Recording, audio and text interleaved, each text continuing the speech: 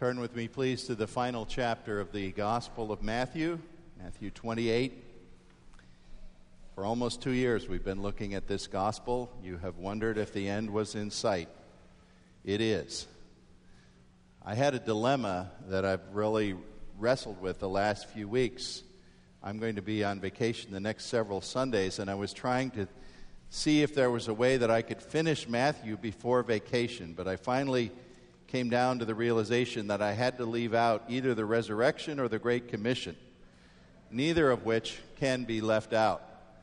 So even though we've looked at the resurrection, and actually we considered it from this same passage just 3 months ago, I'll look at it from a little bit different light this morning and ask you to follow as I read Matthew 28, 1 through 15, and it will be my hope to conclude this series on the Gospel of Matthew when I return from vacation a little later in July. Listen to God's holy word as he gave it to us here through this gospel witness. After the Sabbath, at dawn on the first day of the week, Mary Magdalene and the other Mary went to look at the tomb. There was a violent earthquake, for an angel of the Lord came down from heaven, and going to the tomb, rolled back the stone and sat upon it. His appearance was like lightning, and his clothes as white as snow. And the guards were so afraid of him that they shook and became like dead men. The angel said to the women, "Do not be afraid, for I know that you are looking for Jesus who was crucified. He is not here. He has risen just as he said. Come and see the place where he lay. Then go quickly and tell his disciples he has risen from the dead and is going ahead of you into Galilee, and there you will see him. And now I have told you." So the women hurried away from the tomb, afraid, yet filled with joy, and ran to tell his disciples. Suddenly Jesus met them. "Greetings," he said. They came to him, clasped his feet, and worshipped him. Then Jesus said to them, "Do not be afraid. Go and tell my brothers to go to Galilee, and there they will see me." While the women were on their way, some of the guards went into the city and reported to the chief priests everything that had happened. When the chief priests had met with the elders and devised a plan, they gave the soldiers a large sum of money, telling them, "You are to say his disciples came during the night and stole him away while we were asleep. And if this report gets to the governor, we will satisfy him and keep you out of trouble." So the soldiers took the money and did as they were instructed. And this story has been widely circulated among the Jews to this very day. May God put his blessing and his seal on this, his word given by the Holy Spirit. You know, of course, that the great accomplishment of Jesus Christ in rising from the dead is celebrated by the Christian church on one great day each year. We call it Easter Sunday. You know, I hope, that his historic resurrection climaxes everything about Jesus as an eternal Lord. It validates his death, proving him to be God's Son, whom death could not snuff out.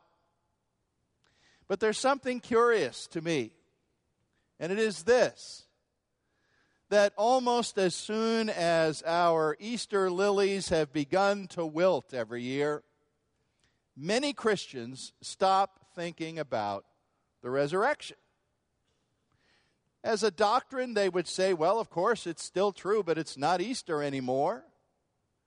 And if we chose to sing an Easter hymn like, "Christ the Lord is risen today," or "Up from the grave he arose," in June or October, you would all look at each other and say, "What's wrong with this preacher? Doesn't he know it's not Easter?" And I want to ask, why is that? Why does the resurrection of Jesus Christ stay in a one Sunday a year box for so many of us. You know, in contrast to our relative silence on the subject during much of the year, the early apostles of Jesus Christ almost never stopped talking about the resurrection. Because apparently, as they traveled far and wide, the book of Acts tells us that they began to have the name of witnesses of the resurrection. In other words, the fact that Jesus was risen was the dominant subject that they talked about. In his first sermon, in Acts chapter 2, Peter set Jerusalem spiritually on fire when he declared not just that Jesus had been crucified for a particular purpose, but when he added, "This Jesus whom you crucified, God has raised from the dead," because it was impossible for death to keep its hold upon him. Years later, when Paul was arrested in that same city of Jerusalem, Acts 23 tells us what went on there as Paul stood up and gave a defense when he'd been arrested. And he said, "Look, here is why I am now being arrested. I stand on trial before you because of my hope of the resurrection from the dead." So certainly there was a time when this was the grand theme of the whole church. And it makes me ask, why do so many Christians seem to keep the resurrection in a cold storage vault much of the time? Oh, we acknowledge it's true.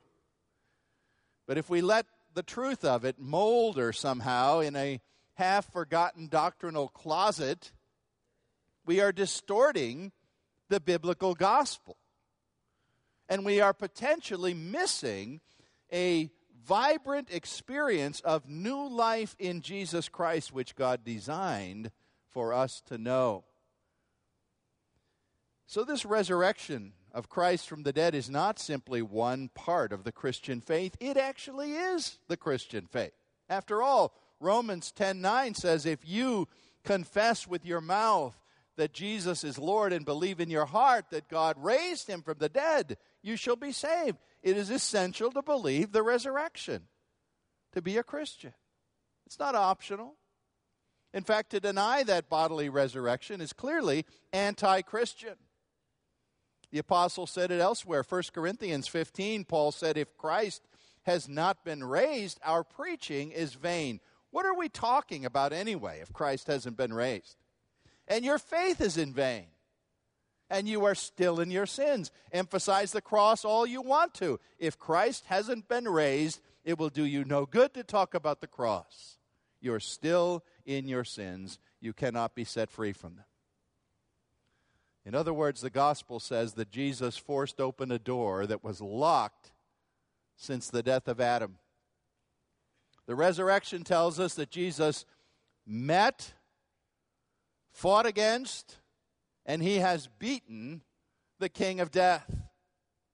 And everything is different because he did this. He became the author of a new life. Just as God was the author of creation at the very beginning, now there's a new creation. And every Sunday we come together to celebrate that this Lord has risen and now reigns. He's not simply inactive somewhere. The risen Lord is the reigning Lord at the right hand of God's power. And we have even changed the day on which we worship God to the first day of the week for a very simple reason, because it's the day on which Jesus broke open his tomb. So we come to Matthew 28 today, which is a familiar chapter, explored many Easters here and in other places. And I want to put the focus on it, particularly at verse 4 and verse 8, to make 2 points to you today, showing you something of the meaning of two different, contrasting, and yet similar emotional responses by people to that rising of Jesus at his tomb. Verse 4 tells us about the response of the unbelieving guards who were there as a result of a plot concocted. The end of chapter 27 tells you about that, if you want to cast your eye back there and see that it was devised that they should be there to guard the tomb. And, well, what was their reaction? We find that they were paralyzed by the intervention of God as the tomb was open. But then verse 8 tells of the response of women who were there as believers, and they too had a sense of trembling or fear about them, but it was different. It was joyful fear.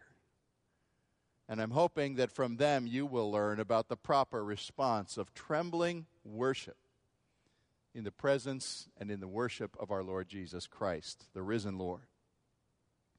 First of all, today then, learn that humanity trembles with fear before God when he disrupts death.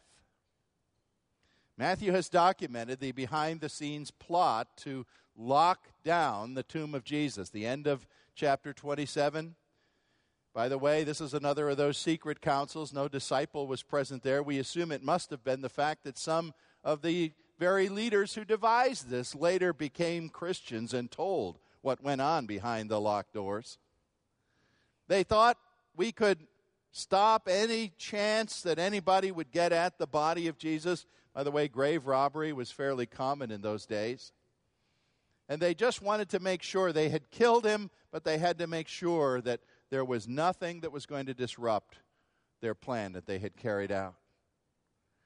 We can be grateful, actually, for these suspicious and devious officials, because by putting that guard there, they actually helped to make it all the more sure for us what took place. The fact that it wasn't some kind of a trick or some movement by some well-meaning person who thought, I'll reclaim Jesus' body and get it out of their grasp.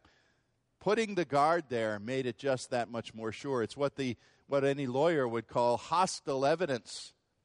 Evidence provided by a source that didn't want to prove the resurrection and yet helped to do it by putting these guards where they were. Because there's no other explanation that comes except the straightforward proof that indeed the powers of men to secure that tomb were unable to succeed. They wanted Jesus to stay buried, but they couldn't do it. They tried by means of deception, you see, to protect themselves from a dead man. And yet they ended up being the ones who were deceived. They were so afraid of Jesus when he was alive. They were afraid of his influence, of his charisma, of his leadership, really of his being God on earth is what they were afraid of. But what does it say to you that they remained afraid of him even after he was dead? Now you need to notice, if you never have, that none of the gospel accounts about the resurrection provide us with that particular scene that we wish perhaps that we could see it. And the Gospels deny us the opportunity to see the literal moment that the body of Jesus somehow returned to life. We don't see that, do we? Nowhere is there any report of Jesus sort of staggering out of the tomb, Or is there any report of someone coming after the stone was gone and looking and suddenly seeing him sit up? Now, if we were doing the drama, we would include that. And yet, I think very deliberately, the Word of God does not show that to us. What it shows us instead is all the evidence around it. The fact that he was in the tomb, that he was really dead, that the tomb was secure, and then suddenly the tomb was open and he wasn't there. In other words, we have a circumstantial witness that shows us all the evidences that leave us with no other conclusion. The body was gone. That requires an explanation. It couldn't have been stolen. The disciples were all afraid themselves and nowhere to be found. They didn't steal it, and yet it was gone. So while nobody, you might say, saw God in the act of resurrection, you're left with that inescapable conclusion. That the heavy stone and the seal upon it and the guard, all these things that should have spelled security, actually represented childish and rather clumsy futility in the face of the power of God. There's a place in Psalm 46 where the psalmist speaks of God's mighty power. He has in mind the idea that God has more power, if you want to say it this way, in his little finger than an army of men has in all their weapons. And there the psalmist says, he utters his voice, and the earth melts. He utters his voice, and the earth melts. That's the kind of power we have in the resurrection. Power that will inevitably accomplish what it designs to do. And so we see these soldiers here, and the physical earthquake comes, and an angel is seen, not attacking them, but in fact, you really get the sense that the angel is there for the benefit of the women, but he was there to create terror in the guards. Verse 4 tells us the guards were so afraid of him that they shook and became like dead men. Is this where we got the phrase from, scared to death? Maybe. They were traumatized. They were in a catatonic state. They couldn't react, they couldn't move, they couldn't fight against him, and they dared not try. And the scripture, you see, is full of irony. It wants you to see the irony that the one man who had been inside the tomb, who was supposed to be dead, is now alive and free, while strong, armed men outside the tomb seem to be dead. And the scripture is trying to show you that those who seem to be dead aren't necessarily, and those who seem to be alive are not necessarily. Not in the kingdom of God and when his power decides to work. These guards were absolutely immobilized, terrified by the fear of God in the presence of death. They feared that they were going to be the next dead bodies. And they feared probably that this angel would kill them right then and there. Well, to me, they speak about many people you can find in this world today who are absolutely frozen and immobilized by the fear of death. That's why death is the one great subject nobody will talk about. We all know it's there. We all know it comes. It comes to our families. It comes to our communities, sometimes suddenly, other times in slow, lingering ways. But we just, even when we have that opportunity, when someone has a dread disease and we know deep within us, this doesn't look good, this could end in death, we don't want to say the word, either around the person or to one another. And there are many people who are just about frozen in their tracks and immobilized by the fear that gripped these soldiers. One of our pastors, one of our associate pastors, had an experience that he told us about not so long ago.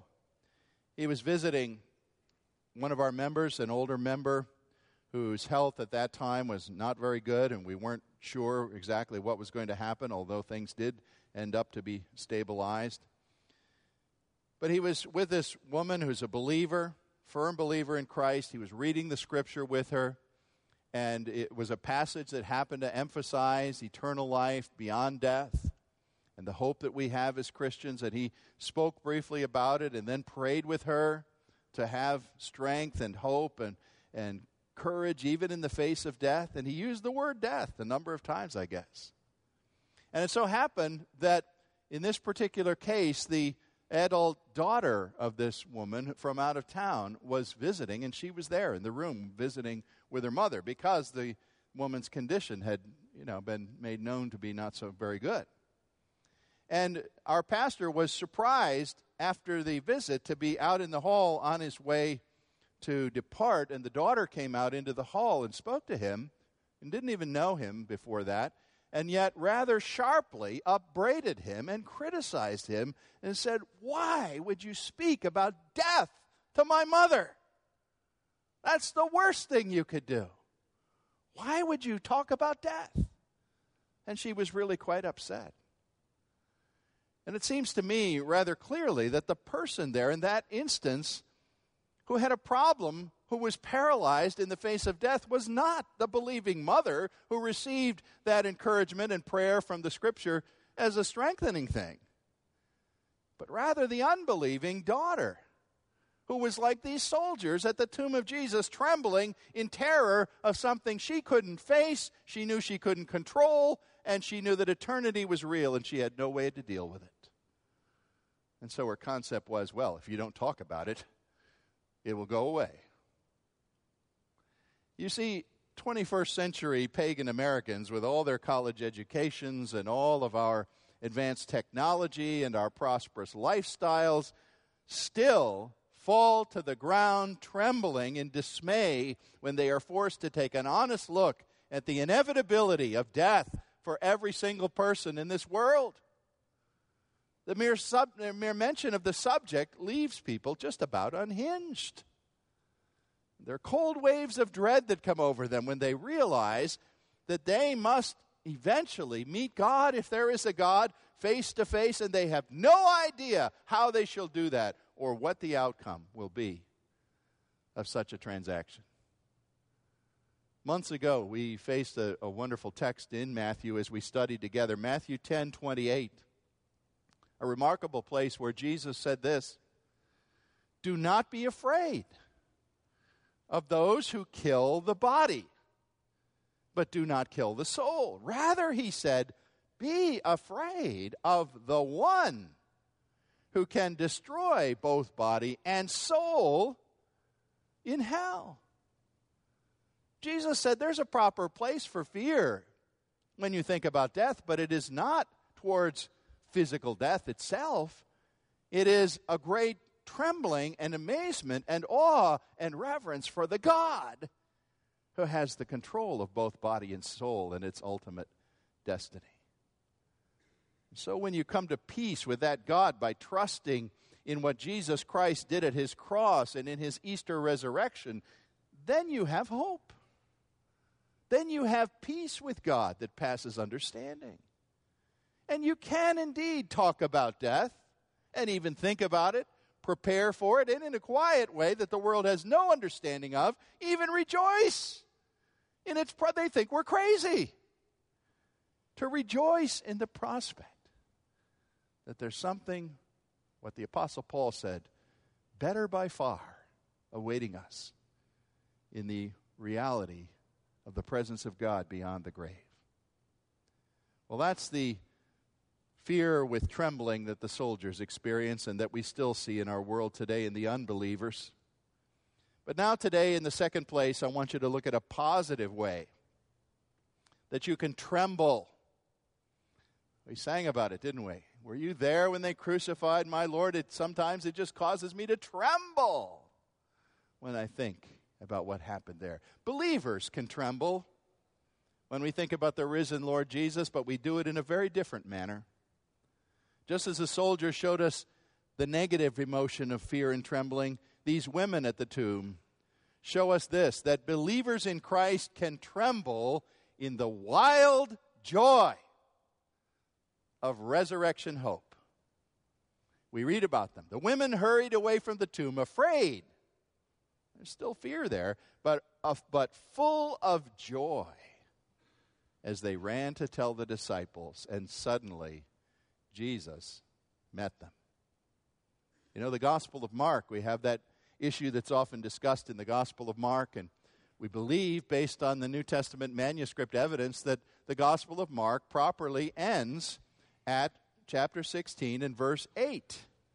But you may know this, it's not news to many of you, that Mark includes a whole section, verses 9 through 20, and your Bible probably says what mine has, a parenthesis note, the most reliable early manuscripts and ancient witnesses do not have, Mark 16, 9 to 20. We believe that Mark ends this way, verse 8. Trembling and bewildered, the women went out and fled from the tomb and said nothing to anyone because they were afraid. Why then is there this 9 through 20 part? Well, to explain a complicated problem, very simply, we believe it was because someone in the first, second, or third generation of the church thought there should be a better ending. We don't like a story that ends with believers going out fearful and not saying anything, and so we kind of put a happily ever after cast to it. Well, the first thing that this utterly different trembling response needs to know and does know is this, that the resurrection of Jesus Christ is something historically true, established by sufficient eyewitness evidences and logical proofs beyond all reasonable doubt. Now, I'm not going to take the time, I don't have the time, to review for you what you've heard on many Easter Sundays in the past. The 6 or 8 or 10 very clear things that we could go over and say, this and this and this and this and this. Go down a list and tick off the things that are just unexplainable evidences that help us see the resurrection as an event in history. The case is firm. It's well established. You know, we think of a man named Frank Morrison in the previous, I believe, was the early 20th century. Frank Morrison was an attorney who all his life had grumbled at Christianity. And when he retired, he said, I'm going to go into this business of the resurrection, explore it as an attorney would do in terms of its evidence, and I'm going to write a book showing everybody what a folly the resurrection is. And Frank Morrison wrote a book called Who Moved the Stone? It's still published today. And the first chapter's entitled The Book That Would Not Be Written. Because Frank Morris ended up writing a book that showed the proof of the resurrection, as God simply overcame his skepticism in light of the evidence. The case is a firm one. People like Sir Edward Clarke, a noted barrister in England of another generation, said, as a lawyer, I have made a prolonged study of the evidence for the first Easter day, and to me it is conclusive. Over and over again in the high courts of Britain, I have secured verdicts based on evidence far less conclusive than this. That's what the angel was talking about when the angel said, he's not here, he is risen. Come and see the place. Come look, investigate it. Weigh the evidence, handle it yourself. Decide, how could anything else possibly be true than what your eyes see and what I'm telling you? And when you finally do see that there's no alternative but to know that Jesus really did rise in glory by the power of God, knowing that fact makes that into a sort of cornerstone for the whole building of your life and your faith. And it gives you a sureness and a certainty, a security that takes you forward into something we call hope. Hope that indeed we too shall rise with him. You see, we don't usually think that fear and great joy are things that coexist together. We think if you're afraid, you're not joyful, and if you're joyful, you're not afraid. But if you don't think fear and joy can coexist, just have the experience that I have several times a year at least of interacting with a bride and a groom right before their wedding. There's fear, there's nervousness, and there's joy, all there together.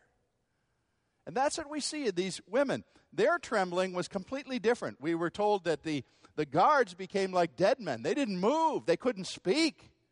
They were fixed in a spot.